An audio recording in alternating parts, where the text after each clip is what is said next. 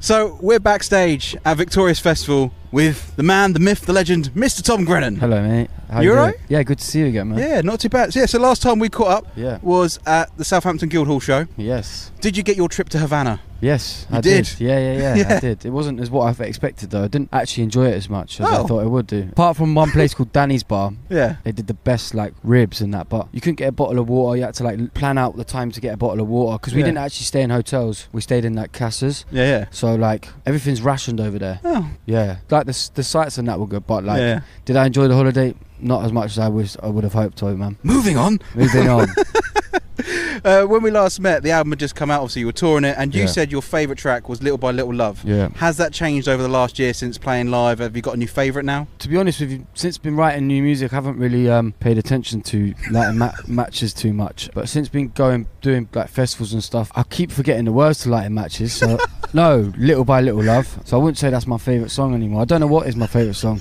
I say my new ones are my favourites. That moves on lovely to you did say as soon as you got back from holiday you were renting out a studio, you were going to start rehearsing and new music. Yeah. So it's on the way. It's on the way, definitely. I've just started I went to studio last week and started the first production of the first couple of songs. So yeah, it's on the way, man, and I'm excited. It's so much better than Latin Matches. I think Latin Match was like a kind of introduction to who I am, but I've kind of got better at my craft, and the songs have just gone up a level, so I'm excited, man. That's good to hear. Yeah. Are you now at that point where you're recognised in the street, or can you still walk around and kind of get away with it at the moment? Yeah, I get recognised once in a while, but yeah, I'm not that big, man. I'm not that big, so I can still go about and do my daily business, man. Yeah. What's the best things at a festival for you, either as a punter or as an artist? What's the things you enjoy the most? Well, I'm about to go check out the sweet stand, so I'm looking forward to that. A little sugar rush. But I think when the sun's out and like everyone's just on like a summery level, I think that's my favourite part of a festival. Yeah. Knowing that it's summer, knowing that like we're all here for one reason, that's to listen to music and just for good vibes. So yeah, man, I